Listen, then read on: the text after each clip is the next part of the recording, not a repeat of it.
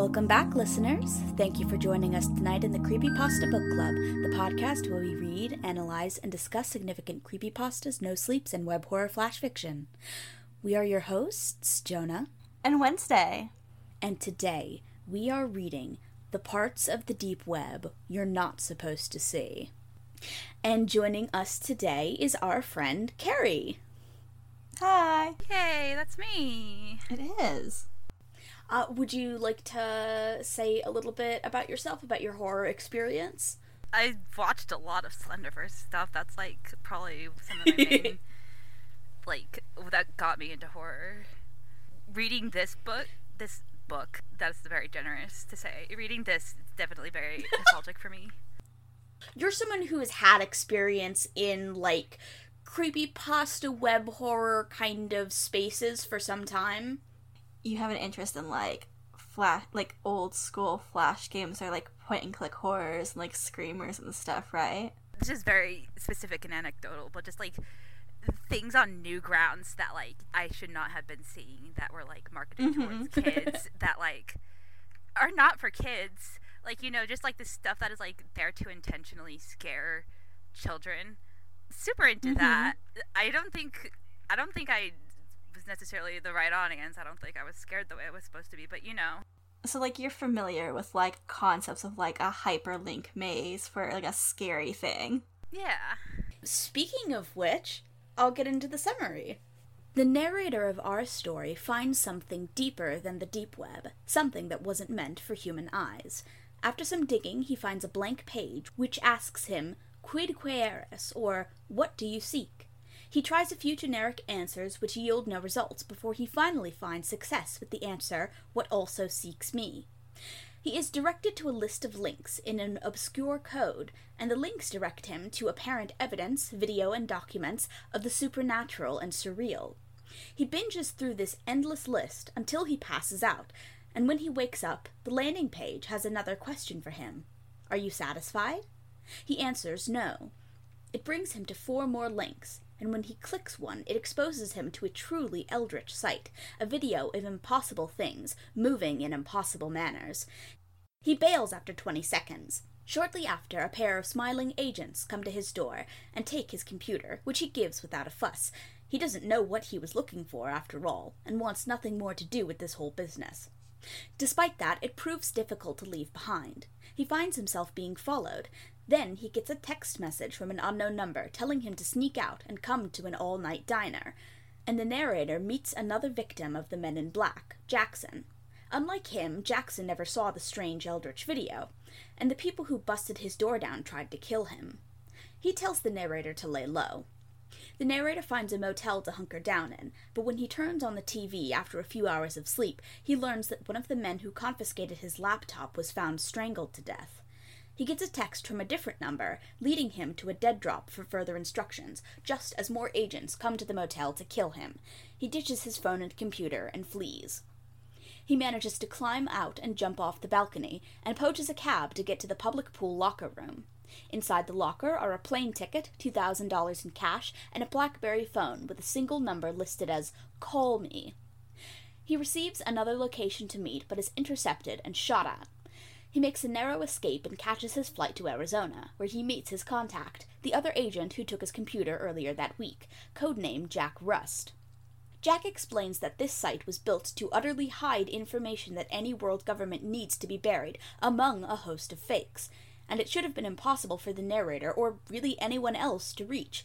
However, an experimental AI seems to be directing people to interact with the site, and the narrator is the first to have reached the deeper layer and been exposed to what lies beyond. This knowledge, the Eldritch Vision, is what the suits are after.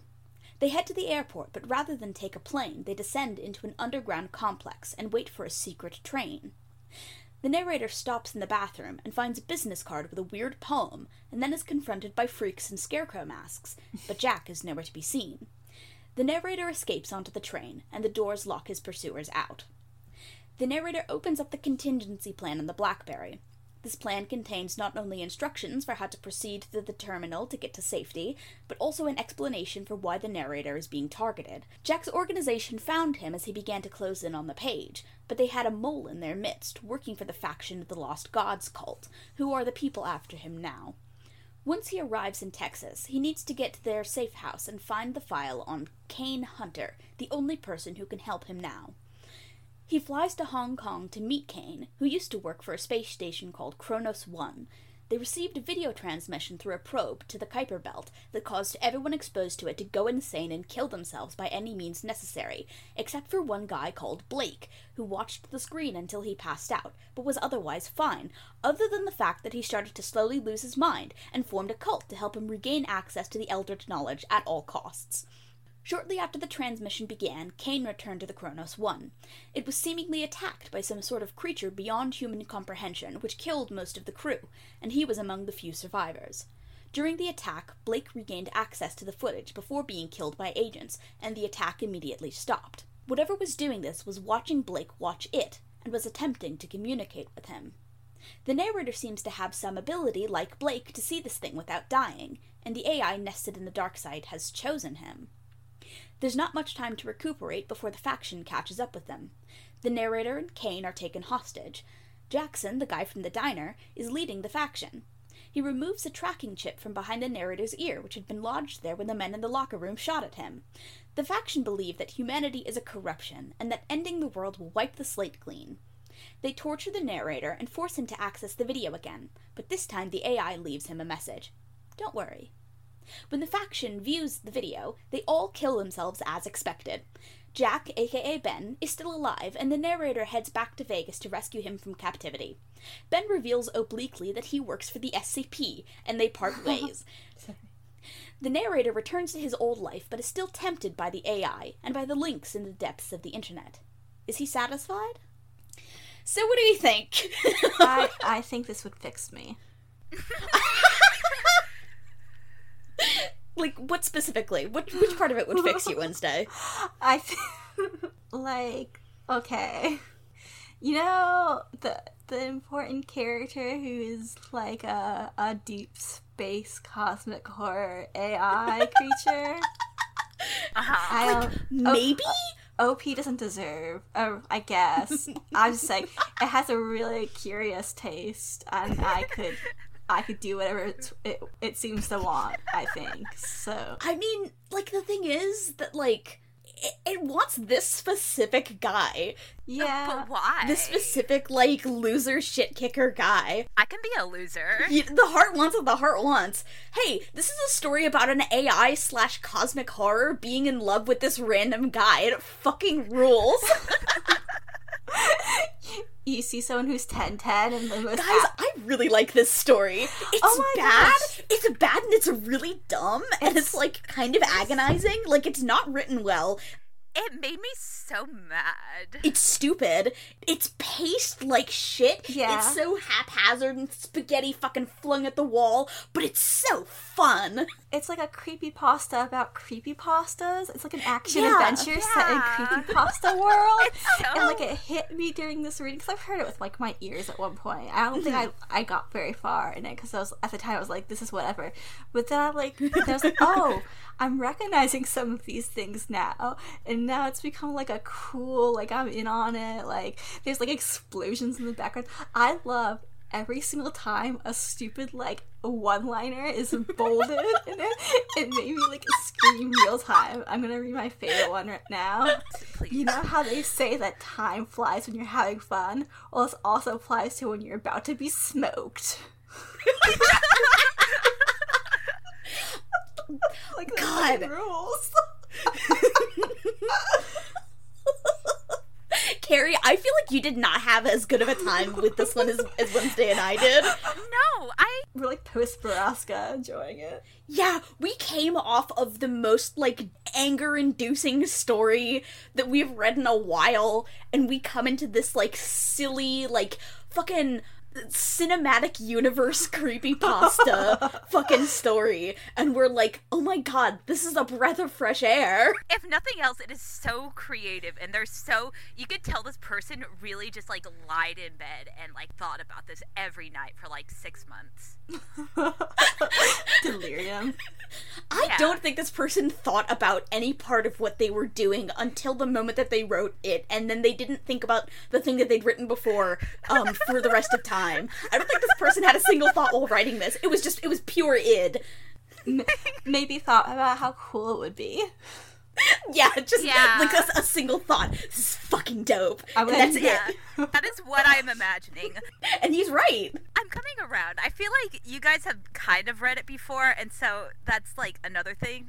This is my first time reading this. This is my first time even knowing about this, and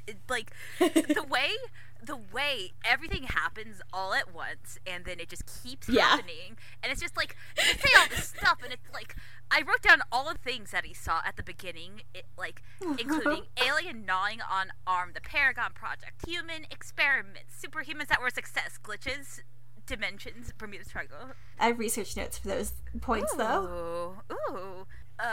Bomb that is super duper strong, stronger than, the Hiroshima bomb. Just, like, I would love to hear your thoughts, like, your research on this, because I would love to know. It is if you haven't experienced it before, an assault to the senses, because you're expecting something that's like a creepypasta story, and it's, like, definitely not. I mean, it's on creepypasta.reddit, but, like, it's like...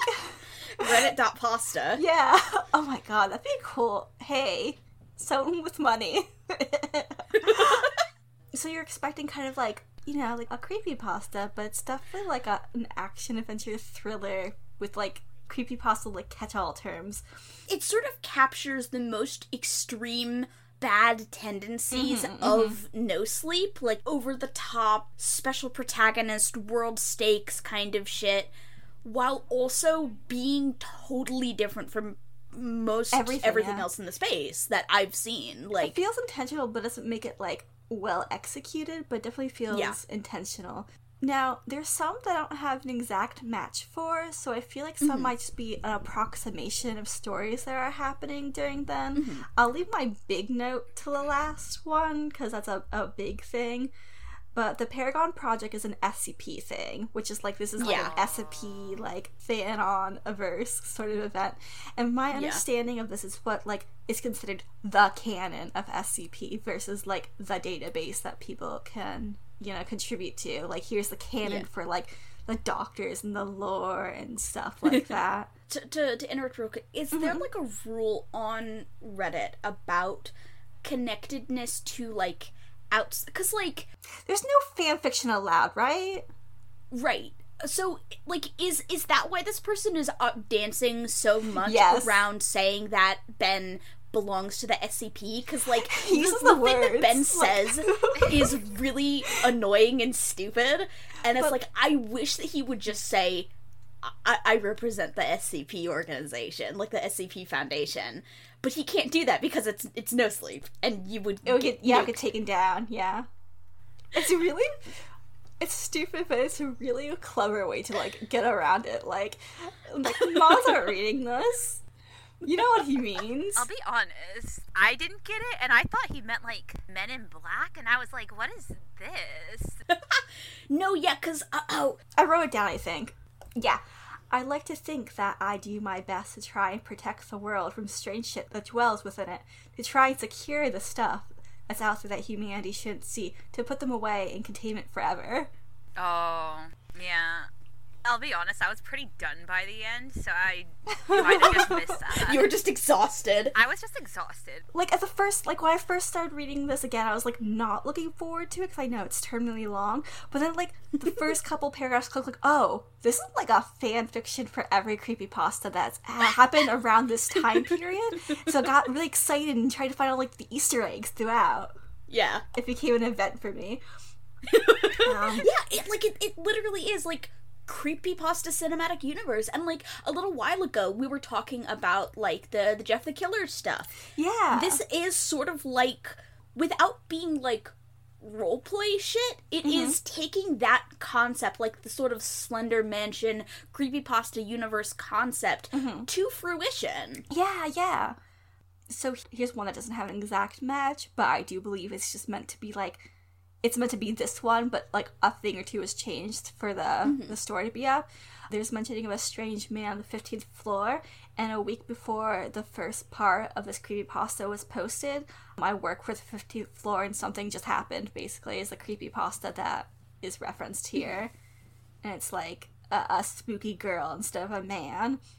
And obviously all the Skinwalker stuff was popular then.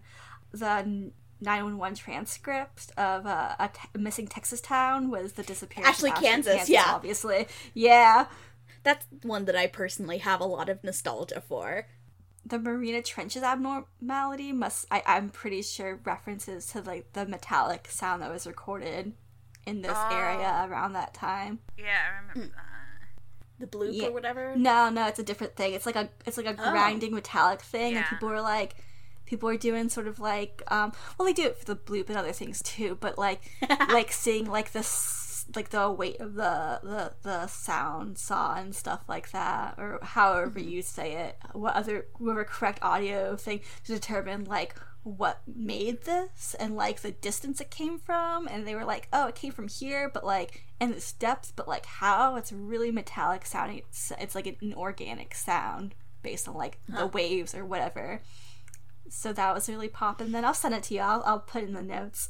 There's one I'm not sure what it was referencing to, but the bomb, it was a real life example of that. The SAR bomb is the most powerful nuclear bomb ever made and tested, so maybe it's referencing to like that where that didn't like previously exist. There's the one where people go insane for the black and white movie, I believe is referencing a mockumentary movie that came out in 2016 about a fictitious movie that was like an older movie that made people insane. What was the movie? I was like, I want to remember this because I know this movie, but I didn't write it down, and I don't. Fury of the Demon? Yeah, that's it. It's Fury of the Demon. A documentary investigation on the rarest and most controversial French movie in the history of early cinema. The summary that comes up from Google.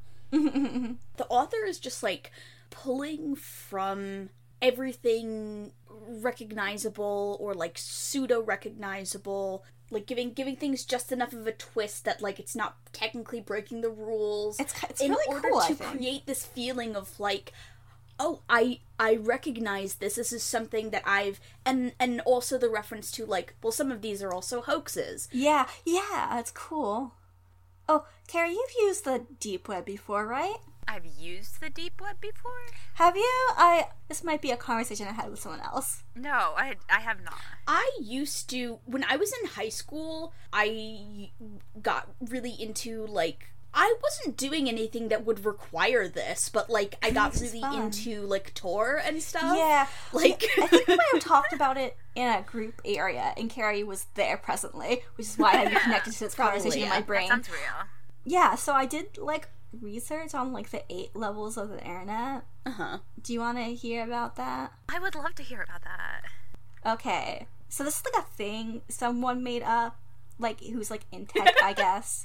It's like it was on an iceberg before icebergs become like massively popular. So like 10 or so years ago. Oh, wow. Now there's like a real thing in like IT stuff for like layers. It's like this layers of an OSI, right? There's a physical layer, a data link, a network, transport, session, presentation, application, and then there's computer tech theory that says there's an 8th layer, which is like the user or the social dynamics within a network, right? That's like boring real layers. Like actual, like when people are talking about literally how computer interfacing works. Yeah. In a technical, physical way. So this like fictitious layers, like sometimes people will use them like in real life because it's cool to sound like a 90s hacker man, and also to be like vague about your intentions and what you're doing online, I guess. But like if people know, it's not really. So I think it's just because people want to be like edgy and cool, right, on the internet. Yeah. Yeah. It's LARPing. Yeah, people love to LARP. So obviously there's the surface web, which we're all on that right now. It's everything. You're listening to this right now on the surface web. Yay, you! We're on Spotify. Yeah. Now, I'm not sure how this word is said out loud. Burgie? Yeah, I would probably say Burgie. Okay, Burgie Web is a web page not indexed by a search engine, but it requires no additional interface to reach. So essentially, that's just another word for dark web. Well, not... Because that's what dark is. It's that it's not, like, indexed, but you can reach it without, like, any... Yeah. This is... Yeah. It separates this from... Like, that's the thing that dark web actually means. Yeah. And people say dark web when they're trying to sound like... Spooky. You know, ooh, scary. Yeah. Scary. I think we should start saying Burgie Web. We should. It's cute. It's cute, right? It's cute. It's cute. This list separates Burgie from Deep, which Deep is a not indexed page that you require an additional interface to get to. Yeah. So it's handy, right?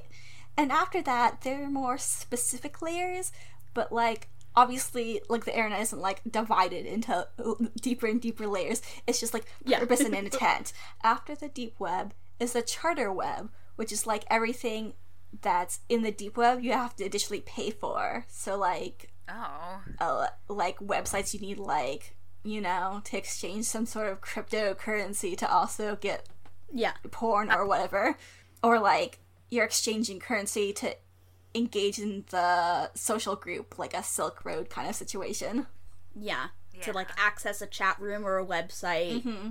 This sort of thing uses a specific closed shell system, which is what that is called, when you have like a restricted group that requires, like, money or some sort of, like, social exchange to get into. It's a private hosting situation. The next one is a Marina Web, which is, you know, it's named after the trench and stuff. And in the list it's given, this is, like, the world's government websites that are inaccessible to civilians. And this is Not that inaccessible. Yeah, right? Right. This is where... Hey, a cat leaked the no-fly list earlier this year. Because she's like an internet wizard, right? This is true. I'm just saying, they're not that inaccessible. Right. This is where, like, you get into, like, the quantum electronic random chaos magic of computering. There were, like, words earlier on that were, like, mathematical terms. That's where this comes in, right? And so in this, like, conspiracy theory is, like, the government agents or whatever have this, like, code given to them by their computer wizards. And that, like, you have to figure it out as a civilian, and, like, that's what the polymetric Valgol differation, these words, are the key to solving the quantum physics puzzle that you do not have the key for. You just have, like, a password, dog. Yeah, I know. This is what a password is. It does sound like you just described a password, yes. They generate the passwords based on the geometry of the stars. Dog, it's a password. They make you change it every 4 months. Like, by the seasons? By the unknowable wizarding seasons? So, number 7 is my favorite level, which is the fog or the virus soup. And here's, like, a 1v1 hackers all try to outdo each other with their crafted viruses, like a robo competition. That's online. It's fucking rules. Fucking dropping off my pet worm in the virus soup daycare. Isn't it the best? This is also, I made a note, this is also where a lot of creepypasta dark web horror stories happen in level 7, because, like, you're like, oh, you activated my Trojan, now a hitman's gonna come and kill you! Yeah. And then layer 8 is where the OP comes in and talks about his, or their, whatever, his stuff. The Prime Arc, where it's believed that a powerful AI who has been incubating since the internet was a thing is said to have, like, come alive, and according to this, like, kind of, like, conspiracy theory level sort of, like, internet horror, it's like dormant, right? It's just like rest. But occasionally, like some like inaccessible level of heaven, and like occasionally it wakes up to pierce the other layers of the internet like some gamma ray. Oh no. So that's the background for all those words that were in the story. Nice. Okay. I love that there's like the part of the internet that holds the scary AI that is asleep. And it wakes up like every once in a while to talk to some guy who wears like khakis. Yeah. Because he's so special. We don't even know what this guy does for work. Right? He doesn't have a job. No, he does. He doesn't anymore. He brings it up. Yeah, okay, he does it by the end of the story, but, like, he's just a normal guy with a job who happens to, like, I mean, that's a fun thing about this, is that, like, You don't know anything about it. he's not a super genius hacker or whatever. He's maybe, like, a guy who is in IT, Yeah. but is just, like, sort of a normal-ass IT guy, like... A guy with special interest, yeah. But because he has this, like, special magic brain or whatever, the AI is like, I want you, and, like, leads him to the website, and, like, did he even actually solve the riddles, or is the AI just, you know, softballing him? The AI was holding his hand the entire time, like... Yeah. The AI feels like someone who's, like, dumb walks in and is like, I need to have that one. Like, oh, I can't not fuck him. The AI was my favorite character. I did get excited every time it showed up. Yeah, that was a good character. Like, so little screen time, and yet, Yeah. the best character. Impact, the power. It has such an impact. Like, all this stuff about Eldritch Horror, in addition to just, like, this AI that also exists, and he's also, like, a scary Eldritch Horror, like, yeah, I'm into that. Yeah, like, is the AI connected to the Eldritch Horror hope so. in some way? Or is the AI just fucking around? Like, is the AI just in love with this guy? I like that idea. Just having a laugh. Incomprehensible motivations, because they're unknowable. Because the AI seems to have done this to kill the people from the cult. Right? The AI has steered this entire silly-ass story to get to a point where this guy could show all of these people, like, get them all in a room and show them this video so that they kill themselves. These guys were really cringe, is the thing. They're like, oh, these guys are so cringe, they're giving me a bad name, you need to murk them. Yeah, like, oh my god, these people are constantly fucking on my ass. I can feel them thinking at me all the time. Please make them go away. Oh, I love that. I love that a lot. It just wants to chill. It wants to look at, like, cat videos for eternity, and you're, like, making it do stuff. It has all of the internet twits itself, like, and you want to, like, they're like, we shouldn't be alive. It's like, well, who's gonna make content for this thing if humans are alive? It doesn't want humanity to not be alive. It wants these specific annoying people to not be alive. And they've just, like, misinterpreted this because they are, like, so self-centered. The AI's like, kill yourself now. It's doing that on purpose. Like, oh, it's really... I like this story, I think.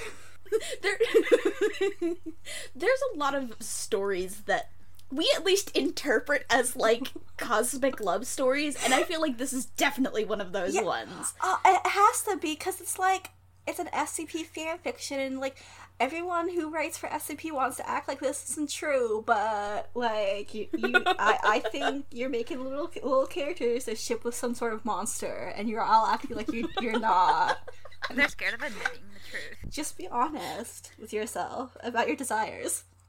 I don't know very much about SCP. I was just, like, never interested in it. The style of it never really appealed to me. There's a handful of ones that are cool, like, cool concepts, because I don't care about lore very much. Yeah, I care about implications of lore, and SCP is nothing but lore. Yeah. I like some of it, but I don't keep up with it very, like, I keep up with it in a sort of, like I want to know who's writing and stuff.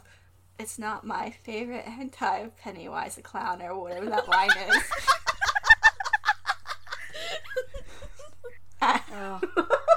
Sorry for saying a lot that of SCP stuff is also just, like, poorly written, Yeah, I think. yeah. Like, And even though there's like supposed to be like a vetting process, the vetting is often deeply stupid. Ones that are pretty interesting will be rejected in favor of like whatever stupid stuff that the mods like, which is like sort of inherently the problem with having any kind of it's always approval system biased, other than if you have a community that filters by the type of content that it's allowing there, it's always going to favor old members, it's always going to favor popularity over pretty much anything else. Yeah, which is like the state of it now. Like, I like community projects too, so it's like it hits a lot of nice things, but like it catches my brain in a cool way, but not anything that's like... I love the idea of it, but it's so... like, it feels like a club sometimes. Yeah, like an old boys club. Yeah. Which, like, they're, like, gender neutral, but, like, I don't know. I don't want to compete like that. Or, like, see other people have to compete like that. Like, when you make your participation in a space dependent on social capital, that's bad for art, because capital is bad for art. Period, yeah. It's just, like, the mass of people it brings together is really impressive, and everything that comes from it, I think. Like... And if you want to have, like, a good grasp of, like, the temperature and, like, where certain things are coming from, I think you have to have, like, a finger on the pulse of it.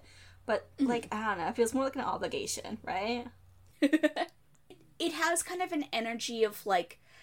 You know how, like, people who make stuff based on House of Leaves are most of the time making something that's way more interesting than House of Leaves ever was? And so people convince themselves that House of Leaves was good the whole time? Yeah. I have that feeling about SCP, where, like, people make some interesting art based on SCP-related stuff, or, like, inspired by SCP-related stuff. Like, fucking And Control. so people get the idea in their head. Yeah! People get the idea in their heads, then, that, like, oh, this core thing is as good as these things that are in... And they're not, is the thing. Like, Control is more interesting than almost any given SCP thing that you could go and read. Yeah. In the same way that, like, myhouse.wad is a million times more interesting than House of Leaves.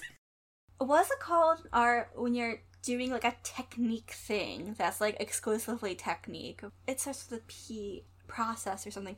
It's, like, art theory, art history, art debate. We, like, valorize Jackson Pollock thing because, like, he creates this, like, technique and we're evaluating it based on this technique. But, like, oh, what does it say and how that is different compared to, like, artists who do, like, block colors and have those block colors have meaning, right? Like, there's a difference between these two things. And a lot of times in spaces like this, people, like, think the process of this sort of thing, like, you've checked all the boxes off, you've done it, is more important than, like, the meaning and value of it, you know?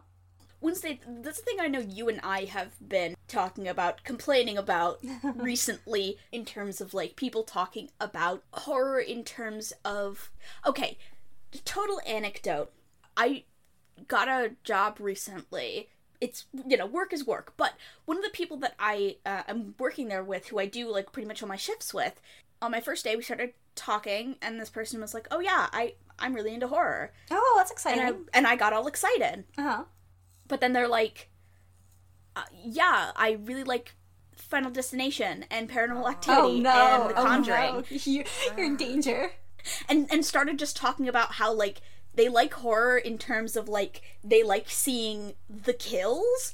And I'm over here being like, you know, all my favorite horror movies are slow, weird foreign films. It always makes me feel like a real asshole when I hit that disconnect with other people. Like, I don't know how to have a conversation with someone about that. I don't know how that conversation is supposed to go. Like, if you watched fucking Annabelle 5 and you're like, yeah, oh my god, it was so scary when Annabelle summoned a million scary demons, what response do I have to that? And people look at me like I have a second head if I'm like, yeah, it's kind of fucked up that James Wan uses satanic ritual abuse conspiracies to prop up the story of Annabelle. Like, because he does. That's a thing that I've noticed watching the Annabelle movies. And, like, I'm sorry. I only have one mode, and this is it. in the real world, people don't care about things the way that I care about them. Unfortunately. I'm an English major. I think everyone should be, like, as invested in things as you are. I don't know. Last time I was in, like, a physical writing group based on my location, it was, like, people were looking forward to, like, the real life Beauty and the Beast and stuff. I was like, oh man, I need to get out of here. I want a story to have a purpose Mm-hmm. when I engage with it, when Mm-hmm. I read it, when I listen to it, when I watch it. I want it to exist for a reason other than just to make money, which is treated as, like, the only thing that justifies art existing is if it makes money. People people want to be, like, entertained and not think too hard about what they're being entertained by, and there's some kind of, like, prestige that comes with being entertained in that way by horror, which is, like... By just simply exercising that raw disgust reaction, being able to say, like, oh yeah, I was able to watch X, Y, and Z, and I barely flinched. Okay, fine, sometimes you just want to see dope shit, but I don't know, is this something that should make you flinch? Are you engaging with the text in a meaningful way? What does it mean to engage with hyperviolence or sexual violence for your own titillation? What does it mean to be delighted by disgust? And when can the pleasure of disgust become dangerous? Yeah. That's more interesting to me any day of the week. Can we talk about our feelings regarding the art that we consume and enjoy? Or don't enjoy? You know? There's something to be gained out of things you don't like. That's most of what we do here. Yeah. We mostly talk about stuff we don't like. Exactly. There's so much to understand with things you don't like. It's easier, I feel like, to take apart things you don't like. Obviously, it's easier to just, like, blindly dislike a thing. Understanding, like, certain things have value, even though you don't get much value out of it yourself. Negative emotions, negative reactions are sort of, like, inherently interesting and entertaining to us, right? Mm-hmm. It's drama, it's tension, which is why, like, it's really easy to get attention on, like, YouTube or something like that for being negative. People love hearing bitchy things about things that are popular. Yeah, people want to feel validated if they don't like the thing, or they want to feel angry if they do like the thing. Mm-hmm. But that's what so much of the internet is just, like, built on at this point, reacting, is pure reactivity. And, like, sometimes that's fun. I like hearing a man shout sometimes, but sometimes there's things that are more interesting than that. Yeah, like, and often people don't have the skill to make that, like, meaningful, you know? Like, there's a difference between someone writing, like, a criticism, being a professional critiquer or whatever, is different than, like, just some guy. Like the nostalgia critic. Like, an interview is different than a paparazzi shot, I guess, is what I'm trying to say. Like... For every H-bomber guy, there's a million lily orchards. Yeah. Is the problem with the internet. Not related to anything we're talking about, except for the story itself, and maybe a little bit earlier. The AI is clearly into him, but, like, so is every guy he meets. Yeah. Oh my god. At the end of my notes, I literally wrote Timmy and Ben kiss challenge because they had so much chemistry. Like, the fact that they went to Vegas and did all this stuff together, I was like, God, is one of you gonna propose? Okay, to be fair, they didn't do that much stuff together. They spent, like, a couple of days together. Yeah, but, like, maybe tops. Like, in my head, the romance of it. they went to the airport together. But, like, they're having, like, healing. On a train station, you're going two different ways kind of moment. Yeah, it really... That's how I read it. And he sort of, like, gives him a hint about what he does, and there's sort of the sequel bait at the very end that sort of never comes about, like... so unfortunately. He's eaten by worms or something. Timmy is also not the narrator's name, I should be totally clear. The narrator doesn't have a name. Carrie just calls this guy Timmy. It's Carrie's cool nickname for him. It's hard to write notes about something or someone when I don't know their name, and I didn't want to say the narrator. I put an OP, like, all the time. That's a good one. I usually say the narrator because I distinguish between, like, OP being That's true. the writer and the narrator being the character, That's right? true. Like, I do too when I'm, like, doing serious, like, talk and stuff, but sometimes it's really fun to just call things OP. Yeah. vis-a-vis the AI, there's something in general compelling about computer evil, like ghosts in the machine, and I think the story is swinging for that and just misses wildly. Yeah. Because, like, this story has nothing to do with the internet or what makes the internet scary, really. Yeah. It's just, like, the internet is the medium through which the story kind of takes place without being about the internet in the way of, like, Psychosis. That was is one, or, like, normal porn. That's are definitely both very, very about the internet, not just taking place there, but about what it means for these technologies to be in our lives in the way that they are. Where, like, in this story, the Eldritch video could have appeared to this guy through any medium, like in real life or on late night TV or anything, and it would still be mostly the same. It wouldn't change it. Yeah. Which, what I thought about, like, while reading this is sort of like, this is not necessarily an internet horror, even though that's, like, the main set piece. It's more, it's like, I think, kind of like a successful urban horror, where, like, the horror is not necessarily drawn from, like, an urban environment, but, like, living in, like U.S. America, right? A lot, when people do cosmic horror, they seem to really want to be like, look at me, I know Lovecraft, so everything has this sort of, like, janky, hack, racist tone for, like, no reason in the story. Yeah. This has, like, removed all of that while still, no, maybe not removed all of that. There's, you could say lots of stuff about conspiracy theories and, like, the locations and settings and stuff, but, like, it has its own voice, but still, I would say cosmic horror, like, very obviously, and it's also, like, successful urban horror without, like, demonizing, like, living in a city, right? The big piece of internet horror that it does manage to sort of scrape is the idea of, like, surveillance, right? The first thing that he sees when he comes onto this website, and the reason why this website exists, is to host forbidden video footage. And the idea of being, like, observed by things deep within the internet or deep within space. The idea of being, you know, tracked with CCTV. The idea of, like, super governmental bodies that exist underneath our actual government and are just watching you at all times. Yeah.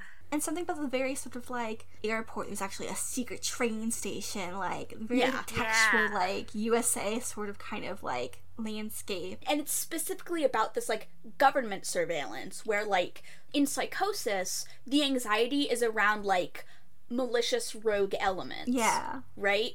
Rather than, like, a systemic, like, that this thing has been built for malicious purposes, it is being hijacked by something malicious. Where in Deep Web, the world around the narrator has been built for malicious purposes. Yeah, that's it. It makes it feel like an authentic sort of, like, urban horror story. It's a lot more, like, subtle urban paranoia with set pieces that enhance the feel of, like, to use this, like, word that's been beaten to the dirt, like, liminality of, like, transportation and then ephemeral movement between, like, cities and the symbolic nature that cities play. Like, they have, like, their victory laps in Vegas, or, like, the sense of loss and bloodshed in, like, certain, like, apartment settings and stuff. And, like, in human experiments that are, like, run by the U.S. government, and, like, that kind of realness intertwined with, like, the crimeless nature of just, like, using the deep web to do, like, a little hyperlink maze, which is, like, exists regular style.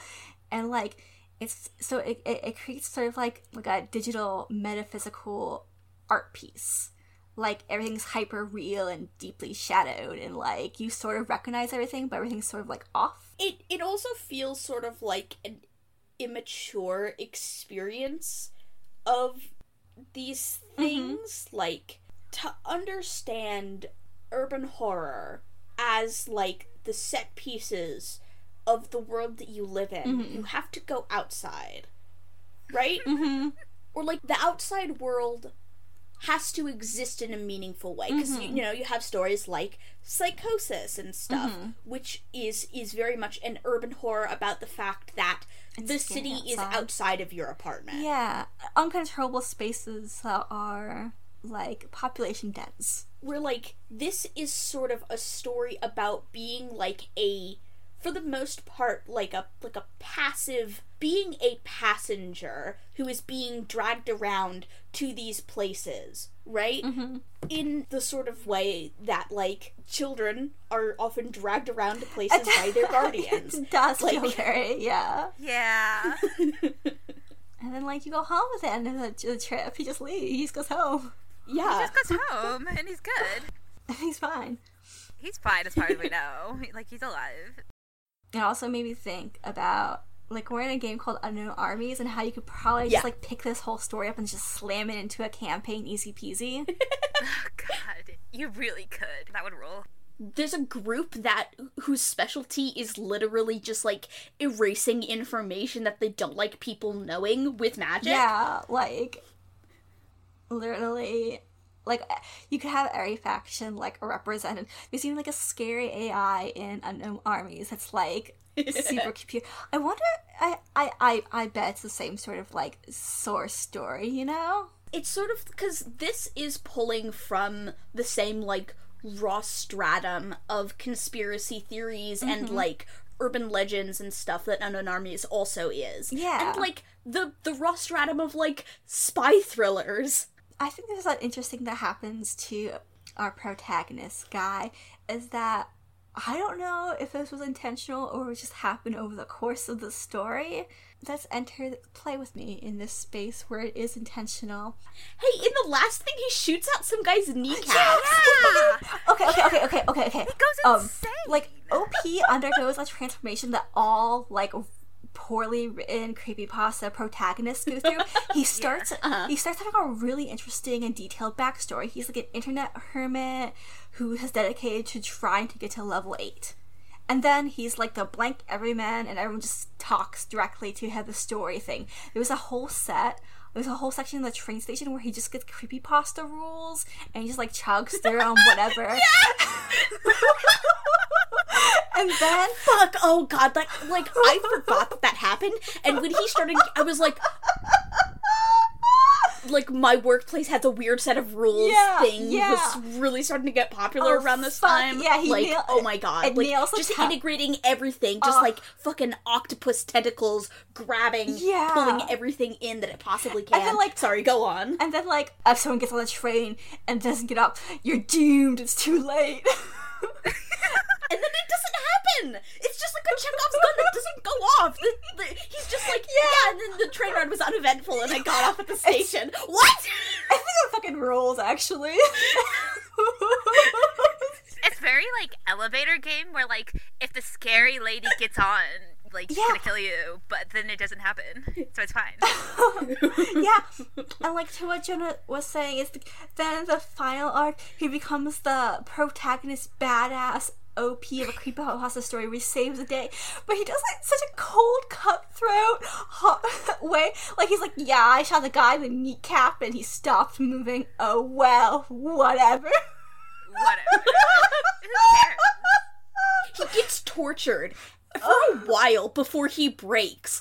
This guy, who has definitely never been tortured before, is like lets his fucking toe get cut off, tolerates that, gets waterboarded, and still is holding up. A little something for Wednesday. I love interrogation scenes. First of all, does not remember that this video is going to make them kill themselves for, like, the entire time that he's being tortured. Just going through First stuff. of all. That would be the first thing I would think of. Second of all... Oh my god. Puts up with all of this before he finally cracks under the torture. Like, it's been hours that he's been held hostage, and he, does his badass computer hacker boy stuff, and the AI lets him know, wink, don't worry.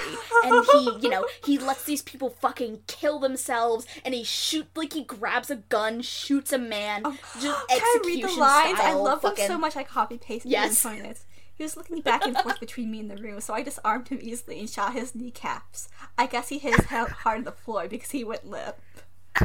It's so brutal. There was only squirming figure left, Jackson. I guess he really was dedicated to this. Like, bro, that's ice cold. It's It's been a week since he left it, like, what? And then when he goes to save Ben, it's like, I eventually just kicked it down. Dust blasted me in my face when I walked inside. Like, so much pussy to have out of nowhere. They fucking activated his protocols and he doesn't realize. Yeah. He's like weirdly malicious at the end, taking all the like cartridges, whatever, out of the guns so Jackson can't like die, and just like leaving him there. Like, God, that's pretty harsh, man. I know he like did all this to you, but come on. That's like the most brutal thing we've read since the time in a gas station where Jack just crushes a boy with a bookcase and leaves him there. Oh my God. I think those two scenes are comparable in my heart.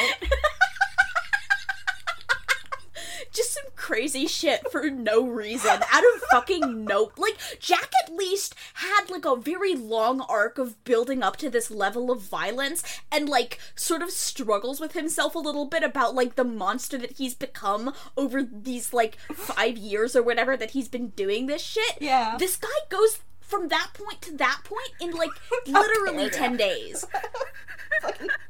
This is what IT does to you. I wouldn't do that. If this was me, I would simply not do that. This is why the AI fell in love with him. The AI knew. It was like, oh, freak assessment. The AI scans for people who are like most likely to do like a workplace shooting or something, and it's like they gotta get the lock on. Blake was ready to pop. The same factor that determines whether or not you would take a gun to your workplace is the same, like, it's the same thing that, like, gives you the ability to see this eldritch thing. Weirdly, they can't figure out exactly why, it's just, like, those things are deeply connected. I really love that. I like the world we're building. We're writing fanfiction of this fanfiction, and I think the author would have to approve, right? Yeah. Yeah. Like, yeah. we're working in the spirit of the thing. Yeah. Ideally, the internet should just be us passing a thing around forever. I agree. The ending made me feel a little like a you lived, you survived, sort of like a horror sim or like a horror rom sim, to be specific. Like, you did the full set of like all the obligations to get like the most plot ending, and it's a good ending, but it's not like the full complete ending. It's like the barest bones of the plot best ending, because like that didn't explain anything. Yeah. Yeah, he just like fucking goes. He just gets a different job, I guess. Yeah. I don't know. It's fine. He just talks to his neighbor. He just goes like the fact that Ben doesn't even like, hey, this guy did all this shit, and you're not even gonna like offer him a position? Dog, come on. Ben's a little hater. Like, at the very least, to fucking monitor him in case he like becomes the next Blake. Yeah. But, like, he has to go back because it's the hero's journey. He's the, blank slate creepypasta protagonist. He has to end exactly where he started, but, like, with a little bit of a spooky thing. Yeah. Oh, what if he looks at those links? We don't know. Maybe he'll look at the links, guys. Yeah, what if he goes crazy like Blake? What if he, starts the next... Factions of the Lost Gods is a really bad name for a cult, also, you guys. Hey, it's awful. Every time I saw the acronym, I kept thinking about foot lettuce. It's one of those things that makes it feel closer to, like, SCP, no-sleep, creepypasta bullshit than to, like, an actual, like, airplane thriller novel. Yeah. It's, like, wedged between two, and it's not executing either very well. Yeah. But, like, I like it, I think, still. If it stepped back and took the time to develop these ideas and, like, the editing was better because, man, the dialogue is unfucking readable. This person does not know how to format dialogue, and it's really confusing. A negative note I did write was I find the dialogue lines to be insufferable. Yeah, the dialogue is poorly written and also formatted just incorrectly. Yeah. Please oh my god, if you change speakers during dialogue, you need to start a new paragraph. Every time if you have two people speaking in the same paragraph, I cannot tell who is speaking. Start a new line. Yeah, like, that's basic. Like, you can probably pull it off, but you can't pull it off if you can't do the first thing well, you know what I mean? Basic grammar, or whatever. If this was developed out into better pacing, had like a thorough edit, this would be like a great fucking airplane novel. Mm-hmm. Something you pick up for like $5 at the airport and you read it and you're like, that was fun. Yeah. Because like this person has a very strong sense of what is fun to read about, not necessarily what is fun prose to read, because the prose is serviceable at best and a lot of the time quite bad. Yeah. It's like you can't teach necessarily what is fun, so having sort of like an instinct for that is a good base to start from. Like, you can always learn those other like formatting and like rules and stuff, but if you're like not driven by some sort of like need to communicate in this way, like, lots of stuff is just boring. There are a lot of people in a lot of writing spaces who are only there because the idea of writing a story, writing a novel or whatever, has prestige to it. It's not something that actually seems to give them passion or that they have any ideas about. Mm-hmm. It's just a thing that they do because that's the thing that you do, because writing is supposed to be easier than learning to draw. Yeah. It goes into like an undervaluing of writing in like online spaces because it's not an easily shareable thing, so it has less like value as a clout machine. Hey, back to the dialogue. This is the general, like, I love when people say this is fucked, we're fucked, I'm fucked in any situation that is like unsalvageable. It gets me every time. And this had it, and it was just like, it was so cool. I mean, like, people can overuse that sort of, like, snappy, like... obviously. This is fucked thing really easily, but, like... I'm just saying this, like... When it's good, it's good. Yeah, and this was pretty good. I mean, you know, for what it was. For being the thing that it is. Yeah, the story wasn't written good, but it didn't have all the things that I was expecting it to have from, like, a Reddit story. There was no noping out at any point. This guy did not nope out. He went right into it. He was so, like, I'm doing it. There was no noped out. There was no smile wider than its face. Yeah, like... agnostic atheist. It was charming. This is fresh. It was fresh while being a fanfiction at the same time. I think it's kind of a cool thing to, like, thread. Yeah. Have. People have a certain... people who don't write fanfiction that is called fanfiction have a different idea of what fanfiction is than what it... yes, a lot of fanfiction is porn. And that's fine. Yeah. But, like, a lot of fanfiction is... this. Stuff like this, where it's, like... transformative in a way that's interesting. Like, that's one of the things that makes fanfiction fun and compelling to read. It's the same thing that makes this compelling to read. Yeah. One of the other complaints that I have about this is that there are way too many characters for a story that is not about its characters and isn't that long. Yeah. They keep introducing new guys who were, like, around for a single chapter. It feels so blockbustery, though, of it. Like, it's hard, like, that's obviously a big flaw of the story, but at the same time, I was like, and this guy would be played by this A-list actor who'd have a few lines. Like, that's what it felt like to me. Just, like, sounds and noise. When you break down the structure of it, the story pretty much has, like, one trick, and it's like, I went to this location, and I got a single clue. Oh, and then things got bad, so I had to go to the next location, and I found a single clue, and then things got bad. Like, it does the same thing over and over until, you know, he's finally captured. It's so funny. It's so amateurish, but also I'm obsessed with it. It's like my favorite thing ever. I love when we're just going to a million different locations and we're seeing a bunch of different things and talking to a bunch of different people, and then we never see any of it again, baby. Very hardcore. Yeah, it just didn't matter the whole like, it's just a bunch of fluff that takes us from one exposition dump to another. And I love it. Very sort of video gamey hardcore, you know? Like... Yeah, like a bad video game. Yeah. That thing in, like, old, like, RPG Maker games where, like, the game existed for you to find the key to the next door, to find the key to the next door. Mm-hmm. Like, at least a good one will have, like, puzzles in it and stuff, but a lot of them, the puzzle is just finding the next key. Or try to, like, immerse you in the key find.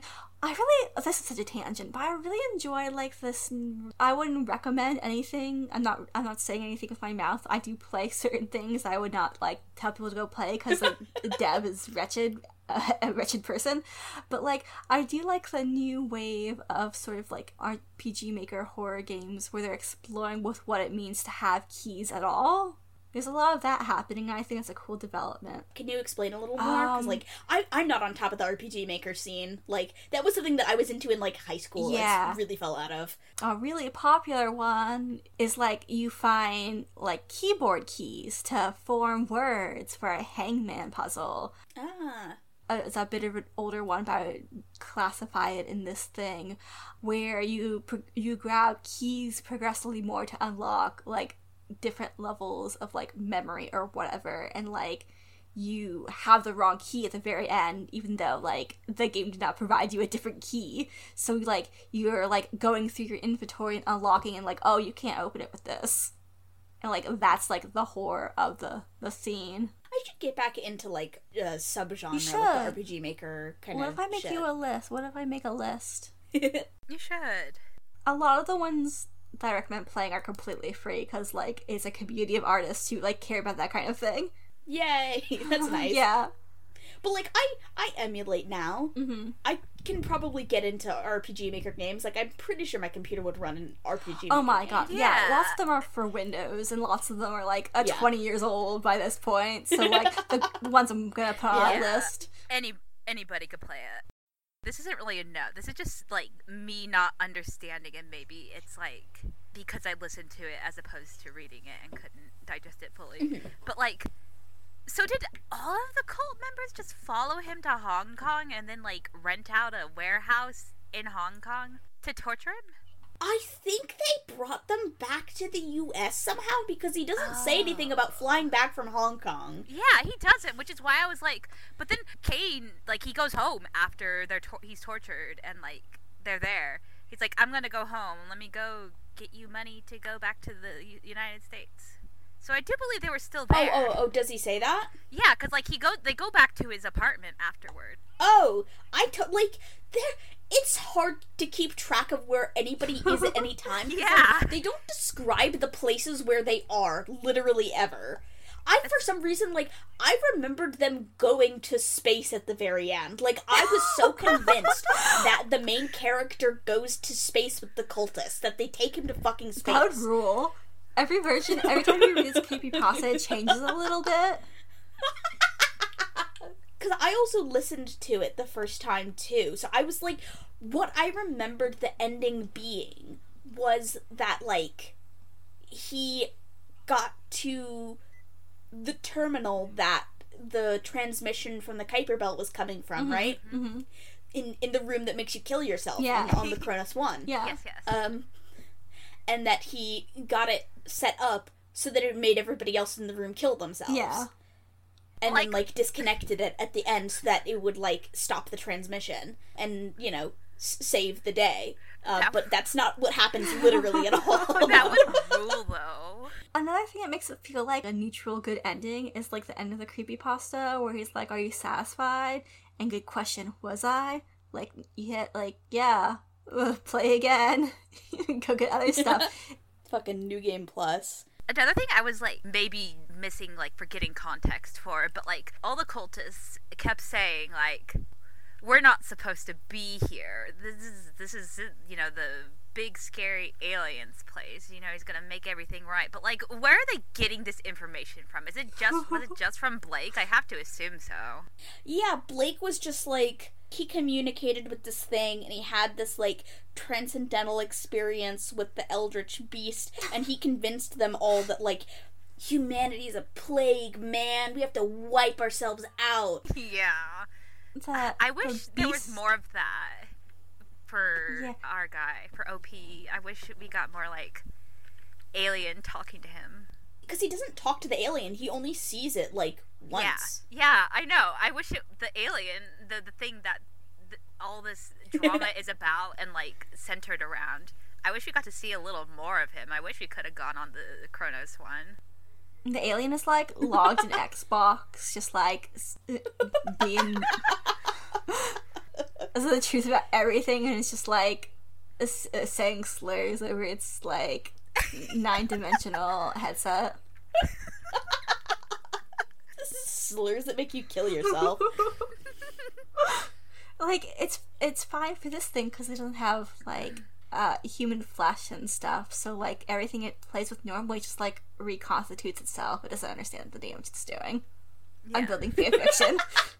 I think what it actually is supposed to be is like that this alien thing is like an existential threat to humanity because it is like a hateful cosmic, like it's just a generic hateful cosmic horror. Yeah. Right? Yeah.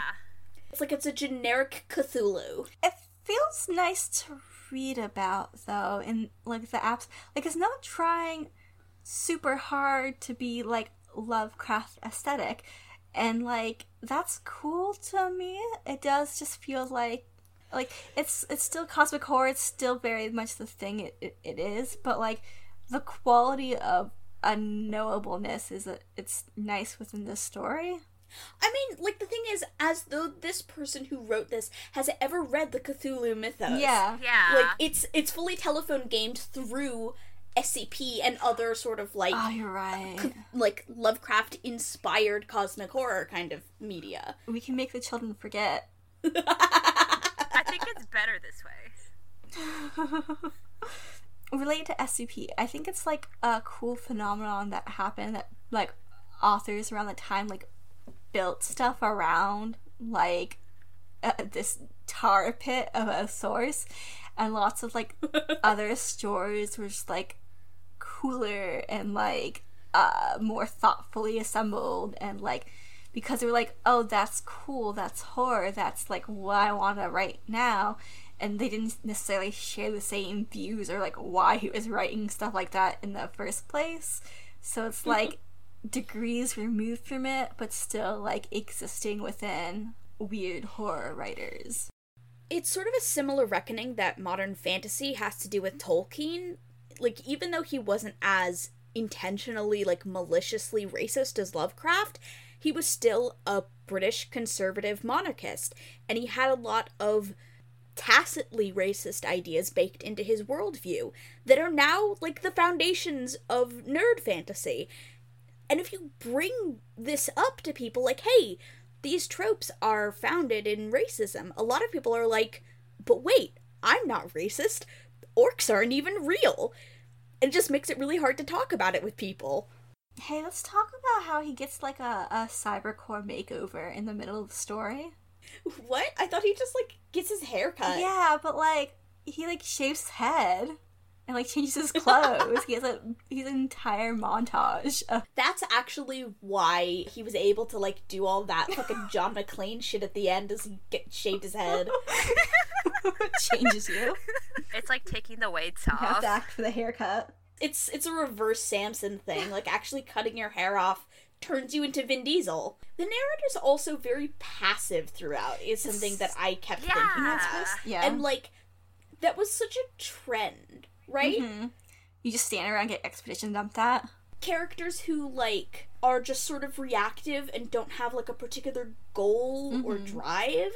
Like, I feel like that sort of thing is sort of horror easy mode. It's really easy to create, like, a feeling of helplessness or, like, things are just happening to someone because they are just sort of a blank slate for things to happen to. Yeah. But it's really annoying and really tiresome when it becomes the dominant thing in the space. Yeah. It's sort of like, okay.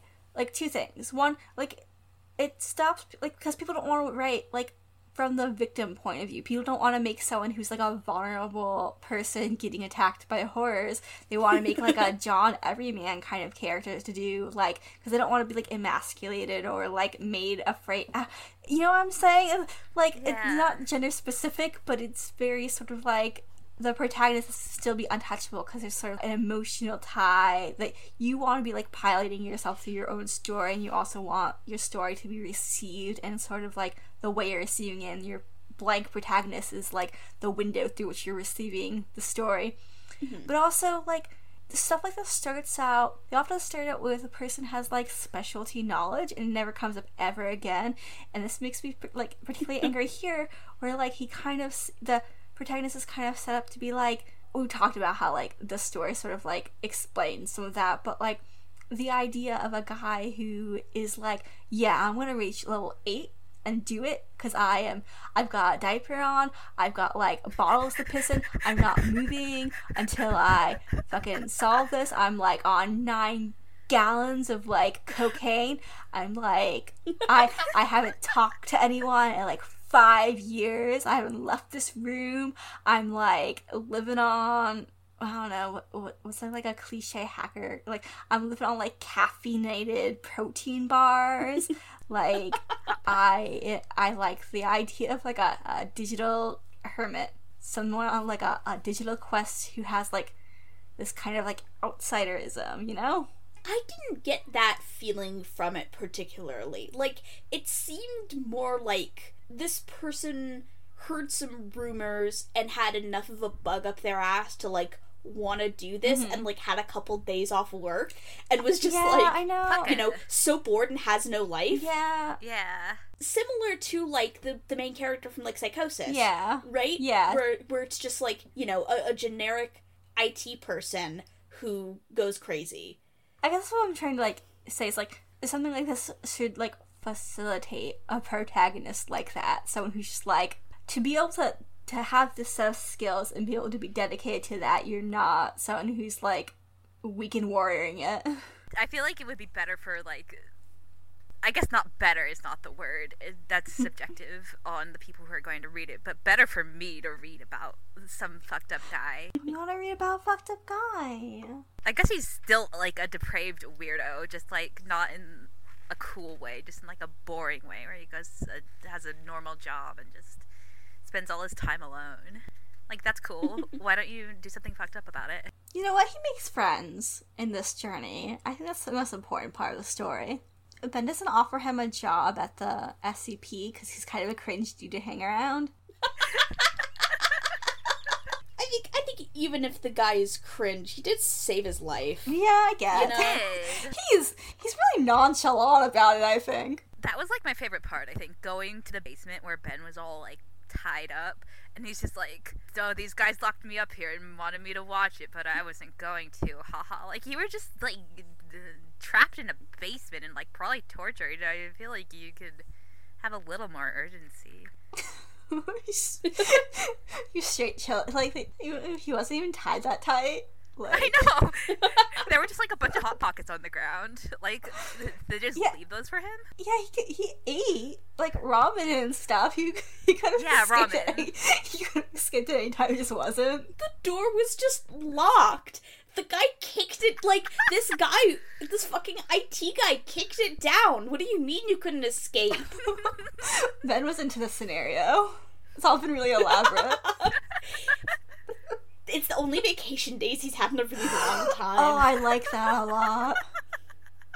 You're fucking driving him at the SCP Foundation. Like, he was just fucking chilling. Yeah. Like, oh, fuck. Like, the fat guy is here. He has to get back to work and stuff. You're just kind of waiting to see if the world was gonna end or if he was just, like, gonna have a cool weekend. Yeah. I feel like if you work for the SCP Foundation, that's kind of nice, right? Yeah. You probably don't get many weekends. You gotta go to Vegas? Like, it was kind of dope. He's having an entirely different story than the protagonist. When he jumps off the balcony and finds a cab. Yeah, that's a scene that would be in the trailers. Speaking of scenes that would be in the trailers, and also my favorite line. Yes. I have to imagine this was probably bolded, but I cannot know. It says, I should have just stayed on Google. That one is not bolded, I don't think. I did make a note about that. I think the bolded lines are, like, the first lines at the very beginning, because it's, like, part of the formatting. There's also one towards the end, I think. Oh, is there? Or maybe it's italicized. I wrote that one down. Like, this story is kind of a perfect spec script, Mm-hmm, right? mm-hmm. It's just sort of this is like a pitch in like prose form. It does feel right, like that. almost. Yeah. Because like it doesn't have enough in it to be a novel, but it does have just enough to be like a 90-minute screenplay, right? Yeah. Yeah, God.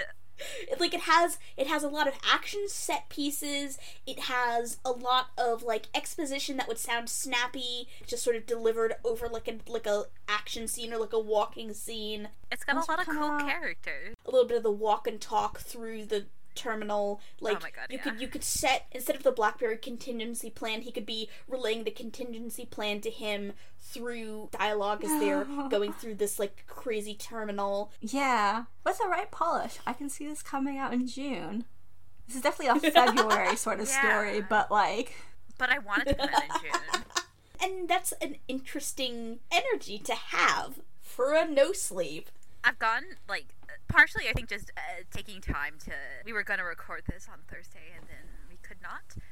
I think having that time to think about it and also hearing how much you guys like it, I'm coming around. It's kind of fun. It's kind of cool.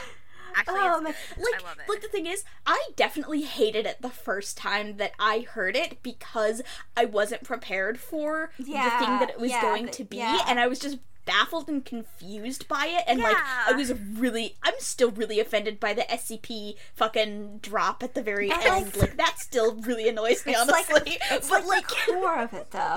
But in general, like I've softened so much on it, especially like doing it for the podcast and doing it in the order that we ended up doing it in, where like the thing we just did was fucking Baraska V. If we had hit it up earlier, we'd probably have we were talking about, like, Ben's vacation stuff in the line. I highlighted a lot of lines. I don't normally do that. We ended up hitting the slots, going to a seafood buffet, and a karaoke bar after. It was the best time I've had in a while.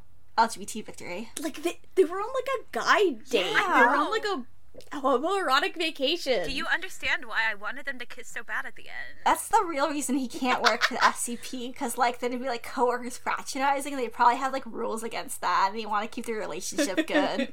I think they should have put OP in, like, they should have made him an SCP, because that's weird. Like, he's one of the only people that was like that. I feel like that could have been something. That His could have been a containment. drama.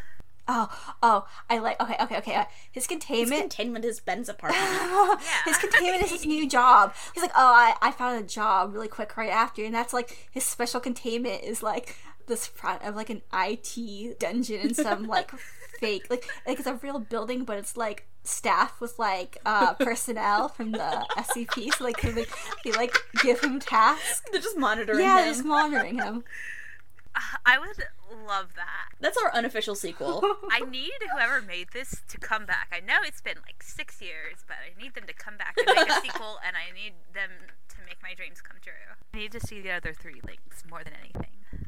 Yeah, they really baited you out with the like links. There's like more links. I know. I really thought, I don't know why, I really thought he had watched all 3, but no, he just watched the first one. A lot of trouble for a single link. Yeah, like, hey, what's in those other ones, buddy? Know. There could be more aliens into you. Was it testing him, like, to give him the option of, like, which one he's sort of destined to pick? Oh, like, which one he's gonna be taught? Like, did he fucking, like, accidentally spec into, like, a... he's, like, warlocked himself. So much of dialogue, I feel like you guys talked about a lot. Like, obviously I was listening to it, but even then, it's, like, very obvious how, like, awkward and weird and just like just so heavy, just like the amount of exposition. I had to keep pausing because I was just like, I need time to process all this information because my god, he's just saying all this stuff. First Ben, then Kane. The dialogue feels way more clunky and awkward than the actual prose, which is bizarre. It's usually the other way around. Like lesser skilled writers or whatever, you know. I don't understand why people can struggle with dialogue so much. You talk to people every day of your life. You know what humans sound like. You know how people talk. JoJo Bizarre Adventure Problems. Yeah, this guy's experiencing an Iraqi problem. I also just hated the cult. That isn't, like, anything in particular. I just the cult's really fucking stupid. I just hated them. I hated their part in the story. I wish, like, I'm, like, not to label myself, but I am kind of like the cult person. I do like a good cult, so the fact that this was not a good one is, like, you could have done better. It could have been cooler.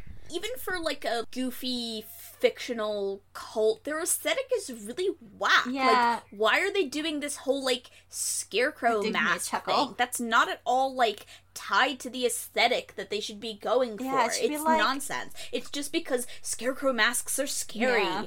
It should be, like, mid-century modern, like, space-aged, like, you know? The whole part where they were in Hong Kong and they were kidnapped by the cult, like, that whole part felt very, like, as iconic as it is, as iconic as all the death and, you know, badass John Wick style stuff going on.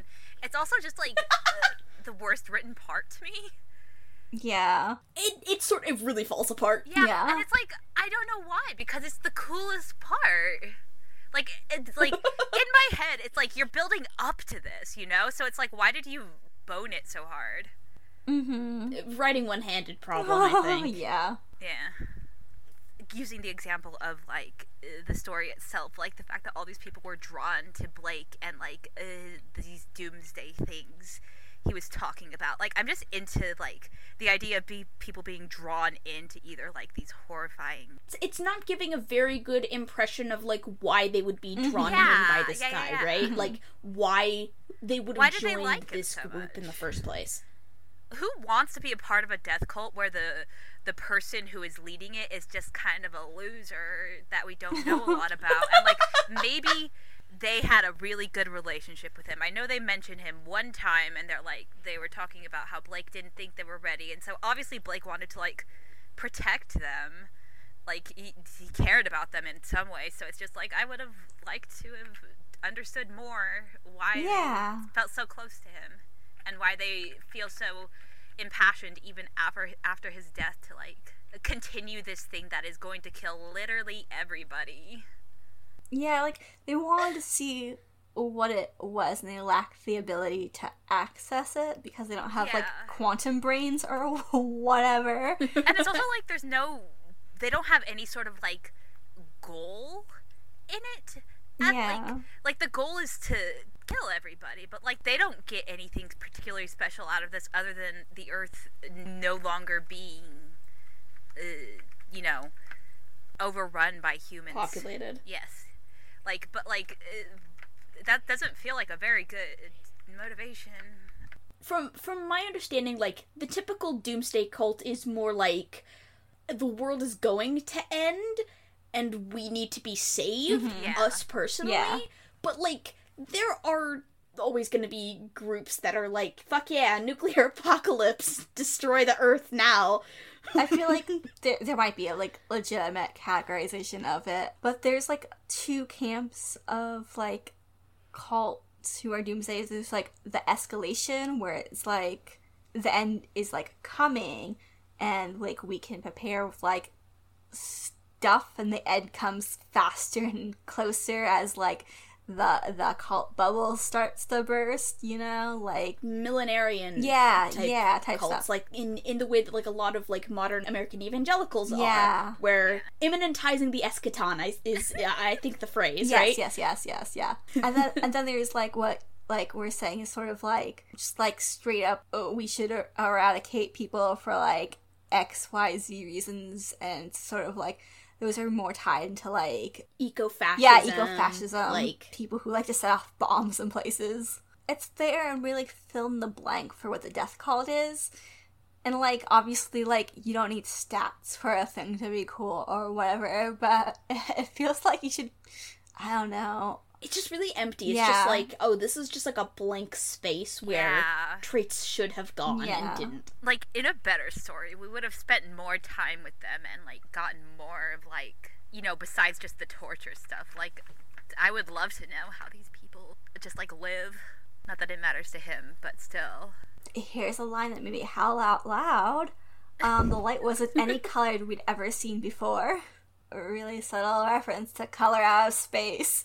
I don't think it is a reference to color out of space. I don't think this person knows what color out of space is. How is that possible? I think this person is just, again, geeking off of, because color out of space is so iconic, and the idea of, like, geometry and colors and other things that are beyond our natural perception. This human being is like a neural network for things. Being absorbed into this and, like, chunked out as, like, well, this is the way that you know that I'm talking about an eldritch horror, is that, like, it's a color that you don't know how you're able to perceive. It's moving in ways that defy any explanation, blah, blah, blah. They're just signifiers. It's kind of amazing. Not to nitpick this story that is very silly, but, like, the site being some kind of vault for forbidden knowledge is really silly. Yeah, it's silly. Yeah. Even if you want to, like, preserve this information instead of deleting it, which is what people normally do when they want to totally hide something, they just get rid of it. Yeah. The only way to keep something totally secure is to, like, remove access to it. How is there, like, an internet connection that people are able to get fucking access to this thing in the first place? That shouldn't happen. Like, it shouldn't be a website. What are you talking about? Much like Baraska, this should be in a vault in Nevada, buried like 100 million feet as possible underground, and not on a server any Yahoo with Tor can access. I would love this exact story, but instead of some guy going onto the internet, he's just like an urban explorer, like going into a mine somewhere. Yeah. If he found all this shit on, like, physical hard drives or something, because he broke into, like, an abandoned place that was, you know, originally hosting these, like, secure files, so cool. And they buried it, and they assumed that nobody would ever be able to get access to it again, and he urbexes into it, discovers all this shit, and, like, you know, takes some of it home with him, and the people come to his house, and we're like, well, we know that you were somewhere you weren't supposed to be, and he hands it, and you can do the exact story that we just did here. Nothing would change. It would be the same thing, but it would feel like it's logically tracking a little more, which is one of the things that the story sort of sorely lacks, is, like, logical tracking. Yeah. That lends itself to, like, the government secret spy thriller stuff. Or you could keep it the hyperlink maze, but you drop a lot of this sort of, like, it's real 'cause there's, like, agents and gunshots and stuff, and have it just be, like, the closed room, the isolation, the creeping horror, and, like, the social dynamics of, like, an online space like this. Like, it's still a hyperlink maze, but it's sort of like whatever the fucking number is of it, like the cicadas thing. People trying to crack this code, and you've done it, and you're trying to convince people, like, yeah, here's how you do it, but no one else can replicate it, and you're sort of, like, isolated now from the group. So now you have even less people, and, like, now there are, like, horrors demanding of you, and, like, got kind of, like, a ghost in the machine sort of situation. Well, Wednesday, now you've written a completely different story. What if this is a completely different story? Listen, I'm into it, but where are we gonna get our gunshots, and where are we gonna get Timmy, you know, blowing some guy's kneecaps out? I thought you were about to say something completely different. Yeah, me too.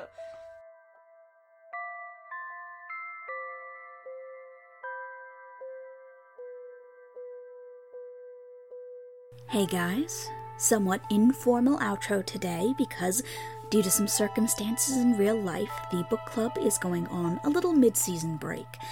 Thank you to everyone who has been keeping up with the show, for all your support and kindness, for sharing us around, and for your excitement about the little project you might notice we've been hinting at this season. Regularly scheduled episodes will be returning in January, with accounts from a lonely broadcast station. This has been the Creepypasta Book Club. Thank you, and good night.